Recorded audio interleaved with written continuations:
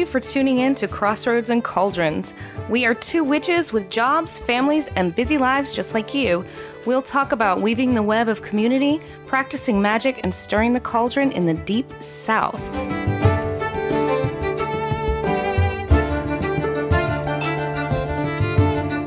I am Selena, and I'm here with my good friend Luna. And you go ahead and say your own name. Hello. And I'm Luna.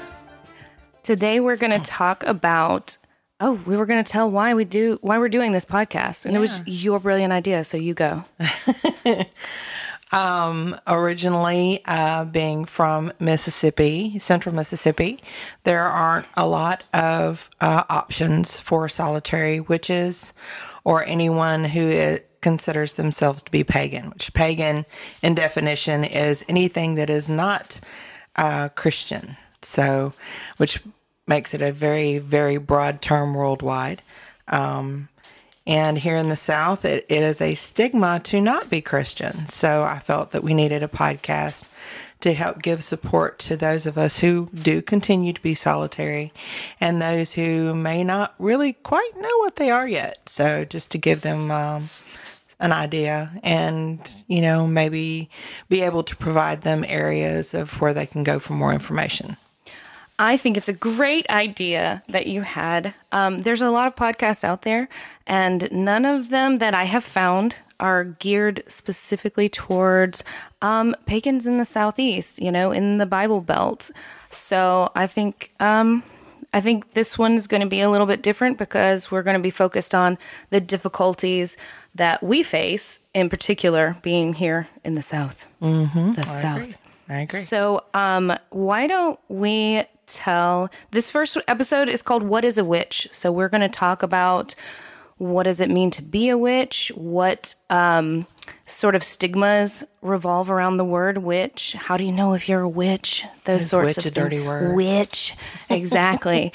So first, I want to talk about how we found out that we are witches and sort of the journey that led us here. And I'm going to let you go first. Are you going to let me go first? I'm going to let you go first. Okay, I'll go first. Okay. Let's see. Typical Southern girl, born and raised mostly in Mississippi. Played a lot in the woods as a kid.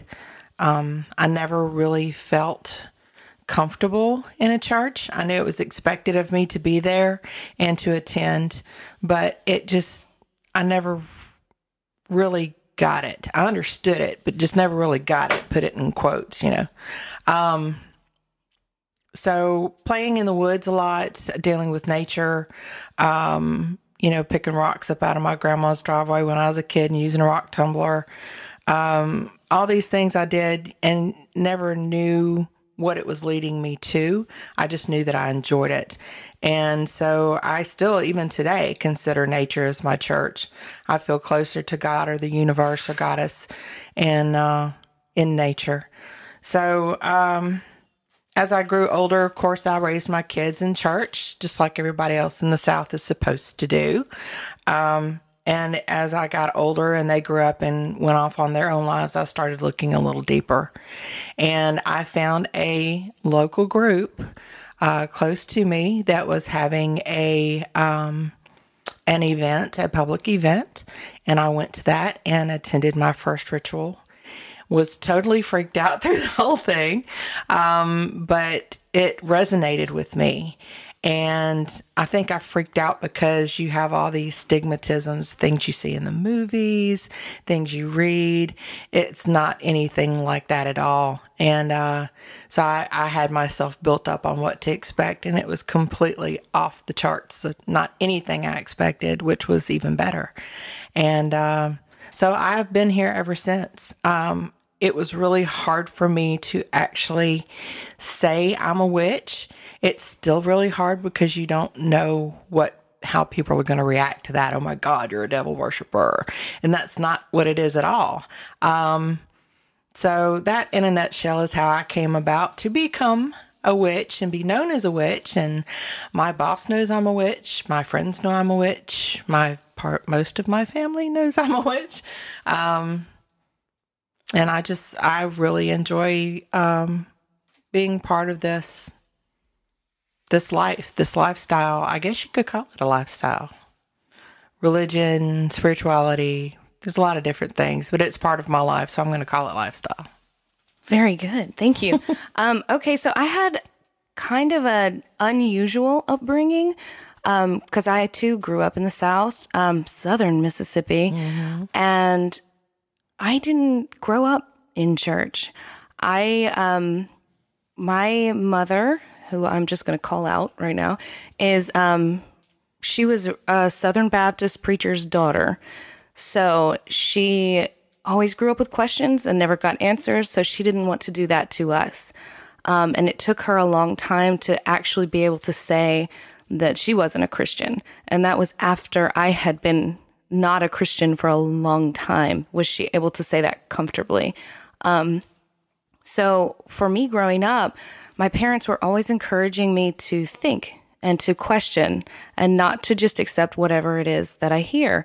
And I was the spiritual one in the family. I was the one that was always questioning and looking and searching and seeking. So when I was about, I guess, 14, 12, 13, probably 12 or 13, I was the one who was dragging my family to church because I was trying to figure out an answer to all my questions. You know, I knew there was something beyond what we can physically see and feel.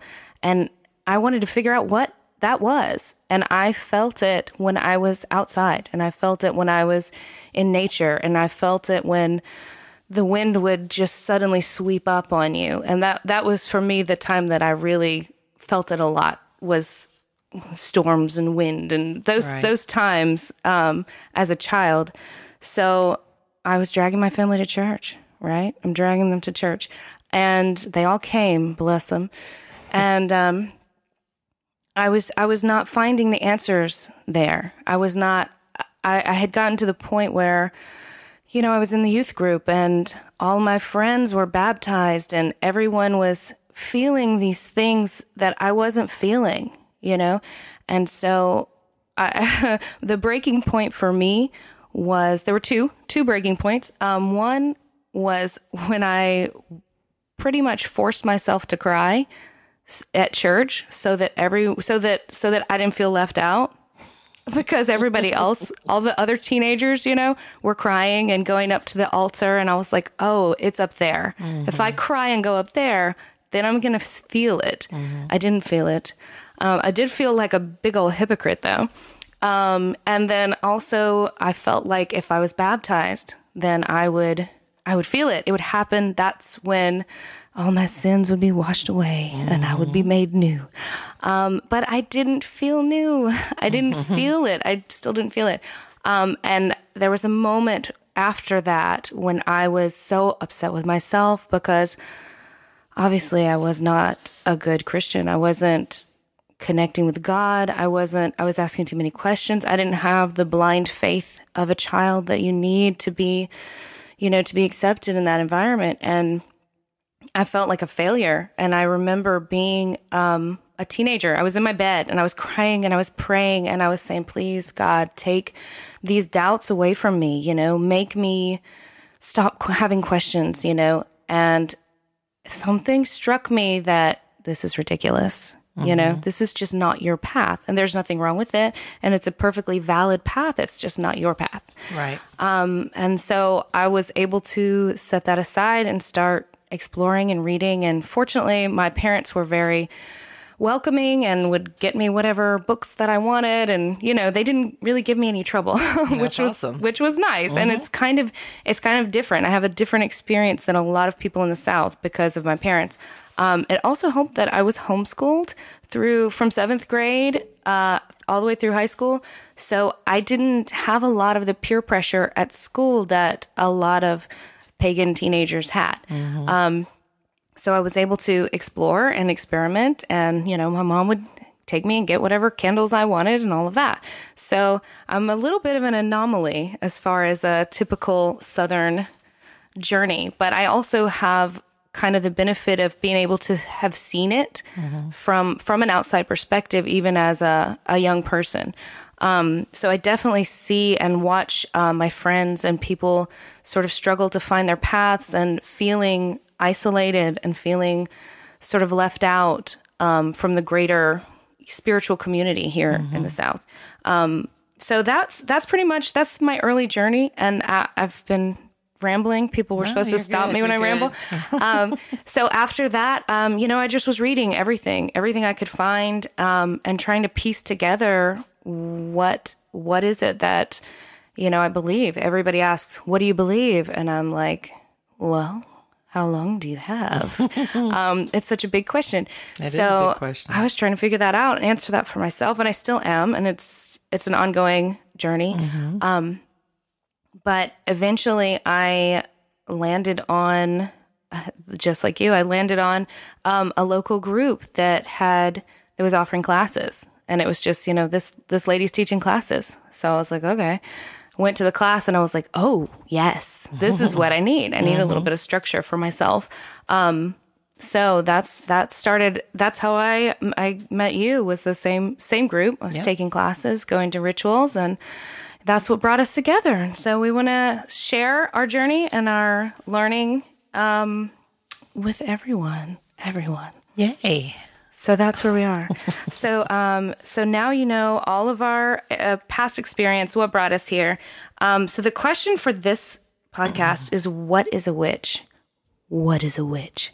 My teacher says that you can ask, if you ask 10 witches, what is a witch? You're going to get 12 different answers. So I'm going to read the dictionary definition because I looked it up earlier when I was preparing and I thought it was funny. So there are, hold on. Oh, and okay, there it is. There are four definitions. I'm going to read them all. Definition 1, a woman thought to have magical powers, especially evil ones. Ooh, yay. Popularly depicted as wearing a black cloak and a pointed hat and flying on a broomstick. That part's true. There's a little nudge down here that says a follower or practitioner of Wicca or modern witchcraft, but that's not the legitimate definition. Okay, the second definition, an ugly or unpleasant woman. Sometimes. It can be. Sometimes. The third definition, a girl or woman who is bewitchingly attractive. Also true. It can be that too. That's true. Number 4, an edible North Atlantic flatfish that is of some commercial value. I didn't know that. I didn't know that. No. So what do you think a witch is, Luna? Let's see. Well, just like you said, you guessed 10 witches, the same question, you'll get 13 different answers, and you're right.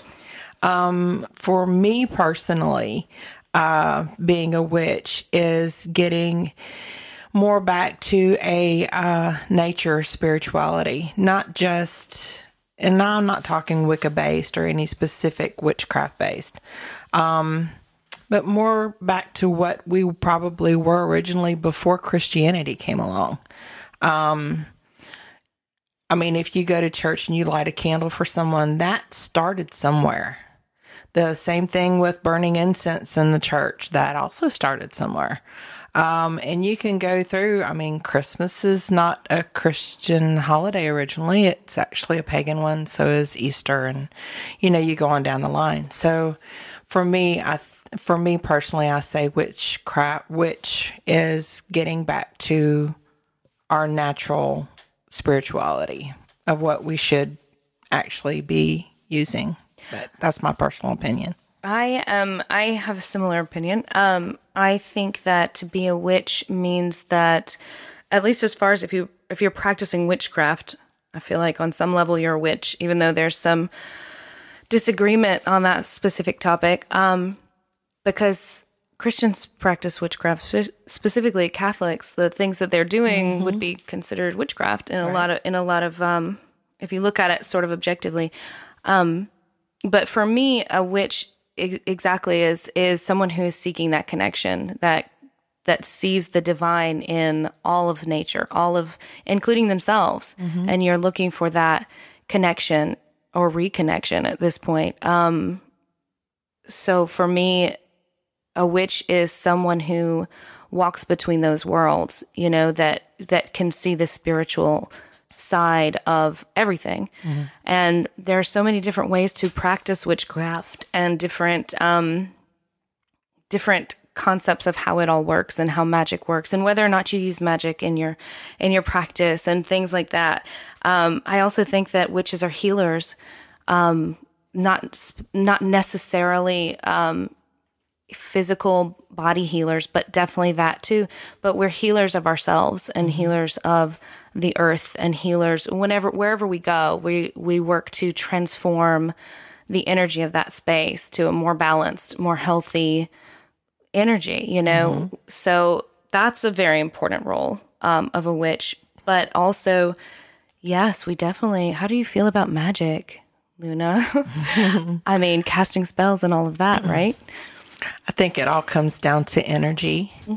And intent. Someone's intent is energy as well. So it all just comes straight back to energy. Everything does. Prayer is sending up intent. It's sending up thought, love, hope. It all comes straight back to energy. So that's what I think magic is. I agree. And I think that we use it to express whatever our will happens to be. So that's not always, you know, I'm not going to hex the neighbor because their dog won't stop barking, or the dog. Right. You know, that's kind of a movie representation of witches. Right. You know, we're not just greedy fiends who are just out casting spells against everyone. That's just not Out for ourselves. That's not it. How it works. Yeah, No, the majority of my magic focuses on my own healing and my own, you know, processing my own traumas and my life experiences and trying to grow as a person and balance out my day-to-day life. You know, that's where the majority of my magic is. I do a fair bit of healing work. You do too. You are a Reiki practitioner, aren't you, Luna? I'm a Reiki master. So definitely that aspect of the witch as a healer is an important role in your life as well. And we do manipulate events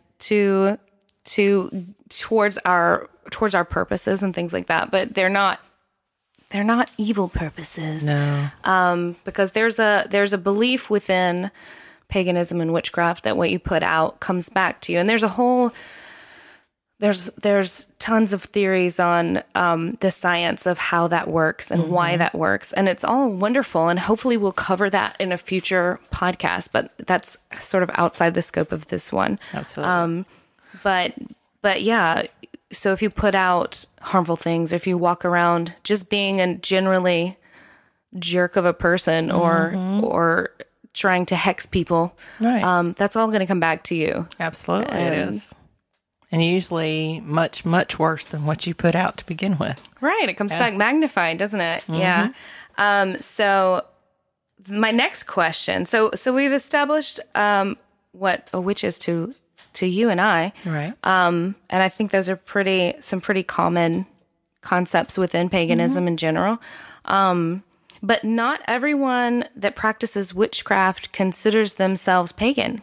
Right. There are Christian witches. There are Jewish people that practice witchcraft. All sorts of people that practice witchcraft as far as folk magic and prayer magic and candle magic and things like that. Right. But they don't consider themselves pagan. They have a completely different theology. And I think that's interesting.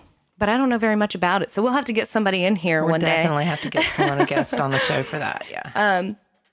But there's also a lot of dispute about whether witchcraft is a religion or a spirituality or if it's not a religion. And I know a lot of people on both sides of the fence that feel very strongly. So what do you think? What do you think witchcraft is? Do you think it's a religion? For me, no. For me, it's more of a spiritual practice. I don't particularly like the word religion. It feels like you're taking everything and putting it in a nice little box and putting a tag on it and say, here, this is what this is. I mean, I don't particularly just like the word religion. So I would definitely say that it's more of a spiritual practice. Okay. I can see that. For sure. And I kind of feel the same way. But I appreciate the usefulness of the word religion and the term, because particularly dealing with legal entities and legal matters. Well, yeah. If when you you're get into not, that. yeah. Well, but I mean, but it is part of our life. It's part of what affects us. If it's not a religion, then you lose some protections legally. That's very true. But also, I think there's a lot of fear wrapped around the word religion, just because it draws up images of, all of the dogma and like you said, the box of strict structures and hierarchy, and it doesn't necessarily have to be that in my mind. So, but that may come down to sort of our different journeys, because for me, religion wasn't really a scary word because I didn't grow up with it sort of hovering over me. Right. But you did. So I can definitely see why you would, want to distance yourself from the word religion. For me, I do feel like it is spirituality, of course. Everything to do with religion, hopefully, is spiritual, and it's based on, what is your theology? How do you connect with deity? What does that mean to you? How do you explain the divine? So for me, it is a religion, but it's also a spirituality. And I don't think that religion in this context comes with the dogma that it can come with in other traditions, even among pagans and witches. There are some extremely dogmatic traditions out there, and that works for people. A lot of people really like that structure. Right. It doesn't work for me. Speaking of, either. I am of the Temple of Witchcraft tradition, which is, I should probably clarify, is extremely eclectic. We are more focused on practice and experiment and study. So we do have a tradition, but it's sort of evolved, I think, from just our learning, because there's not a specific deity that you have to worship, or there's not a specific way that you have to do things. It's very open, which is probably why that's the first time I felt comfortable choosing a tradition. There's all different sorts of traditions a tradition would be sort of like a denomination. For anyone who's wondering what I'm talking about, it would be akin to a denomination among Christian traditions. I know. Believers. I ran out of things to say. Right. But for me, the one that resonated with me was the temple tradition, because it's not limiting and it doesn't have that hierarchy, and it's about you don't have to go through anyone else to connect with the divine. It's encouraging you to go listen to your own guides, listen to your intuition. Right. Make up your mind for yourself. Exactly. Right. Find deity and speak to them yourself. So that's what I really like about that. And I've lost track. You talk about something. You're fine. Am I good? I agree. It's very appealing when someone isn't sitting there hammering into your head, this is what you believe, this is what you think, this is what you see, this is what you do. And for me, religion, that's what religion means to me, because, and you were right, growing up, that's what I knew. I mean, my grandfather was a preacher. My dad was a preacher's kid, and he had it hammered into his head so hard over the years that when I came along, he didn't want to go to church anymore. I kind of made him go because I was like you, looking for something. And I liked the camaraderie with the kids, and, the adults were so sweet. Getting off subject. Oh, you're good. But, yeah, I like the idea of someone having a set out schedule of things for you to go over and learn pertaining to witchcraft, magic, and making it interesting, and then saying, okay, this is what we have to present to you. You get to make up your own mind. If you think it's a load of bull, it's a load of bull, but they're not going to condemn you for it. They're not going to sit there and chastise you for it and say, well, you're going to hell because this is what you believe, because you believe differently than I do. I like that freedom. It means so much. Your temple tradition as well, yes? I am. You yes, are. I Okay. actually am. Well, I didn't want to plug it. I was You going to don't let wanna you do plug- it. I'll plug it. Well, but I am. I actually finished my first year, W1. And that's what appealed to me with the temple, was that they let you make up your own mind. Nothing encourage is forced. it. Yes, they do. Yeah. They think about this, try this, do this, and tell us what you think about it and what you felt and what you experienced or what you saw. And you can take that and make it yours. That's yours. That's not someone telling you, preaching to you, this is what you have to do. And so that's what really appealed to me through the whole thing. Because to be honest with you, when I jumped into it, I was like, oh God, what am I doing? And because it went against everything that I had been raised and conditioned to believe growing up. But I already didn't believe everything they conditioned me to when I jumped into it. So I took a leap of faith and looked at it. Well, I'm very glad that you did. I am too. But yeah, along those same lines, and I think that ties into sort of what we deal with here in the South, because we have these, I'm not going to say wounds necessarily, but sometimes definitely wounds from whatever our previous religious raising or experience was. There's a lot of, you believe this, period. There's no other way. Right. And even among, like I mentioned before, even among certain, I've been part of the community around here for over 20 years. And even within pagan communities, you find some of that too. And I don't know if it sort of stems from that's how people are raised. And so they just sort of file off the serial numbers and change the names.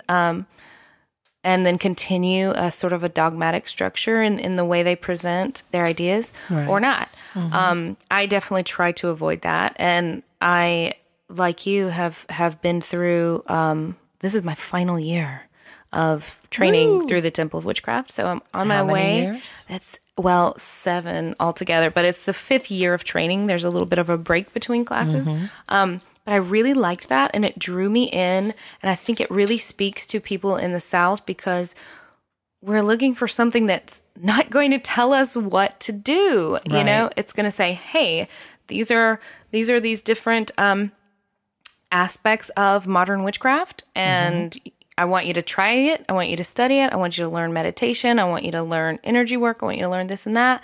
Try it. If it works for you, keep it in your personal practice. If it doesn't, don't keep it in your personal practice, Right. Because your journey is going to be different than anyone else's. But these are the overall concepts. I want you to learn them, and then, keep them if you will, throw them out if that's what works for you. But it was very much a try this experimental. Is that a word? Experimental. Yes, experimental. I think I added some extra letters in there. Try it. It's a scientific approach, which I really enjoy. And I think that speaks to our Southern souls because it seems like no matter where you go, somebody's telling you how you got to live your life. Oh, yeah. I mean, even outside of the realm of spirituality, women, people's sexuality, gender identity, all of that is How to very dress, how to act, strictly controlled. how to raise your kids. Yes. And that brings me to something. I wrote a note while you were talking because you reminded me of something I want to talk about. And that is, and it's along the same lines, it's so important to know why you're doing the things that you do. As we continue this podcast, there's going to be lots of talk about different types of magic and different types of, hopefully, different traditions and different styles of witchcraft and all that stuff. And the thing that I really want to drive home in all of it is why it's important to us, why it works, and if the answer is ever because that's what I was told, then that is the wrong answer. It's not going to be here. Yeah. So I definitely, that's such an important thing. And I don't remember what you said that made me think of that, but it's important to know why we do things. Don't do it because you read it in a book and that's right. What your teacher told you to do. Like, why does it work for you? Mm-hmm. Question everything. And there was another thing. I wrote 2 notes while you were talking. Oh. The second one. You were busy. I was so busy. But I was also listening very intently. And that's true. You mentioned, we're all over the place. Okay. I do notice that. Okay. You mentioned when you were talking about your growing up and how nice everybody was at church and this, that, and the other. That is such an important thing that I think is missing from just the witchcraft soul in the South. And it probably hurts us more than we realize because it's so easy to just push everyone away. It is. Because you feel like you've been pushed away, and you probably have. You have. You definitely have. But we don't have, in general, I mean, there are pockets, and we definitely have a really loving, wonderful pocket of community. But overall, we don't have community. And this is one of the things that really came, that's not the right beginning of that sentence.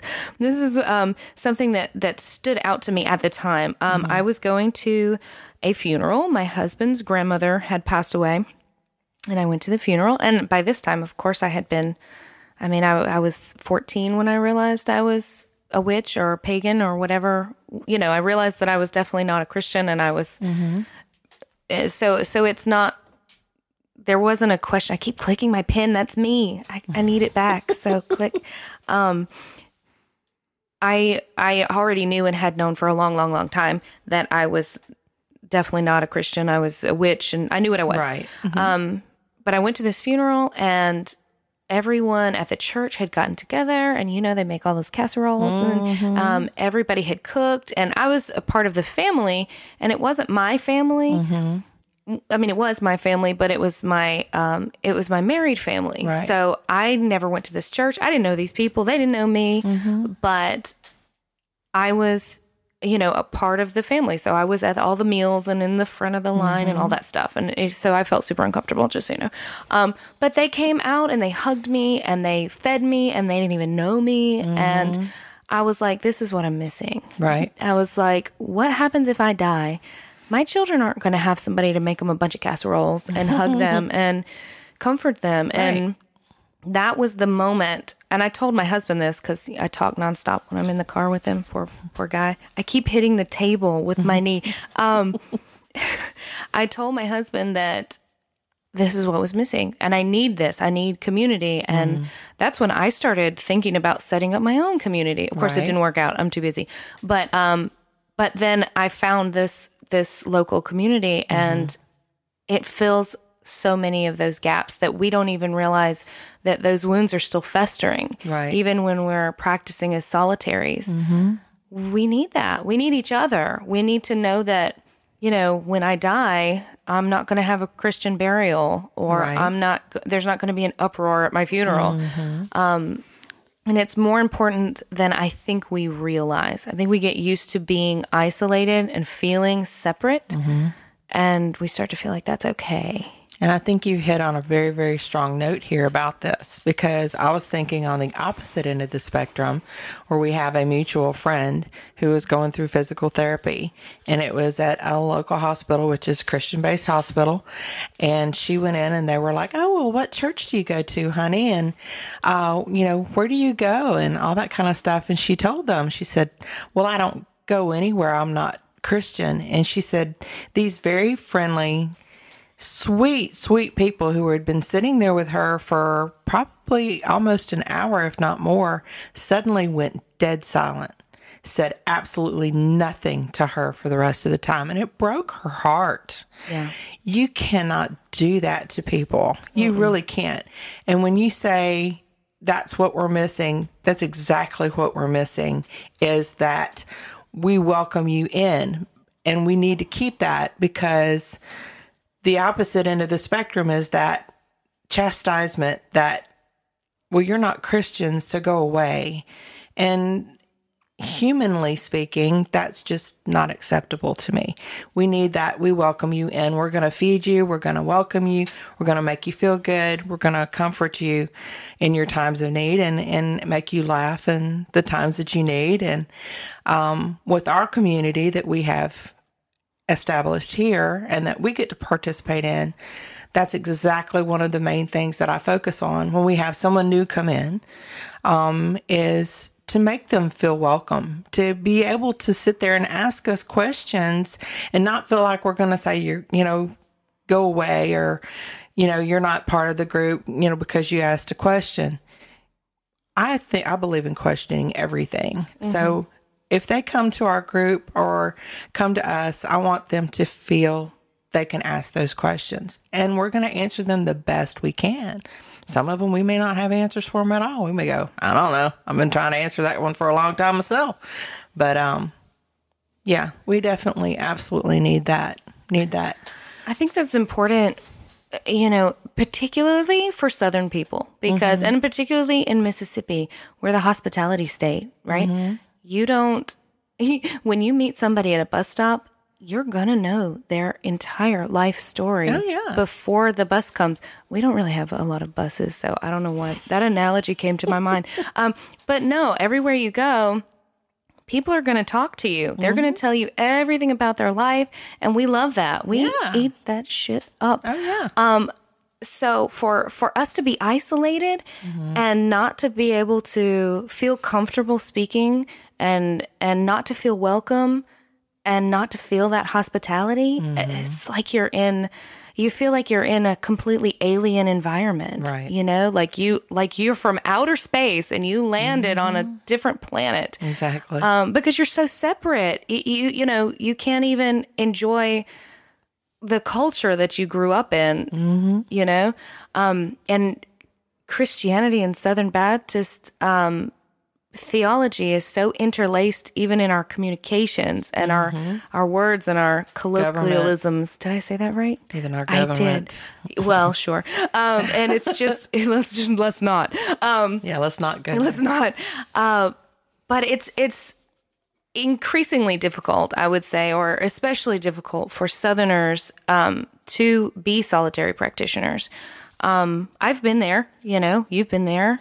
I think everybody starts off there, but that's the overarching thing that I hear when people find our community or come to speak with us or whatever, that they're shocked to see so many faces and to be able to speak openly. And there's been so many times where people were sort of brought to tears because they had been alone so long, they didn't even realize that they don't really thrive being alone, right. or they need that. And that's not for everybody. Some people really do thrive completely alone. I don't know any, but I'm sure they're out there.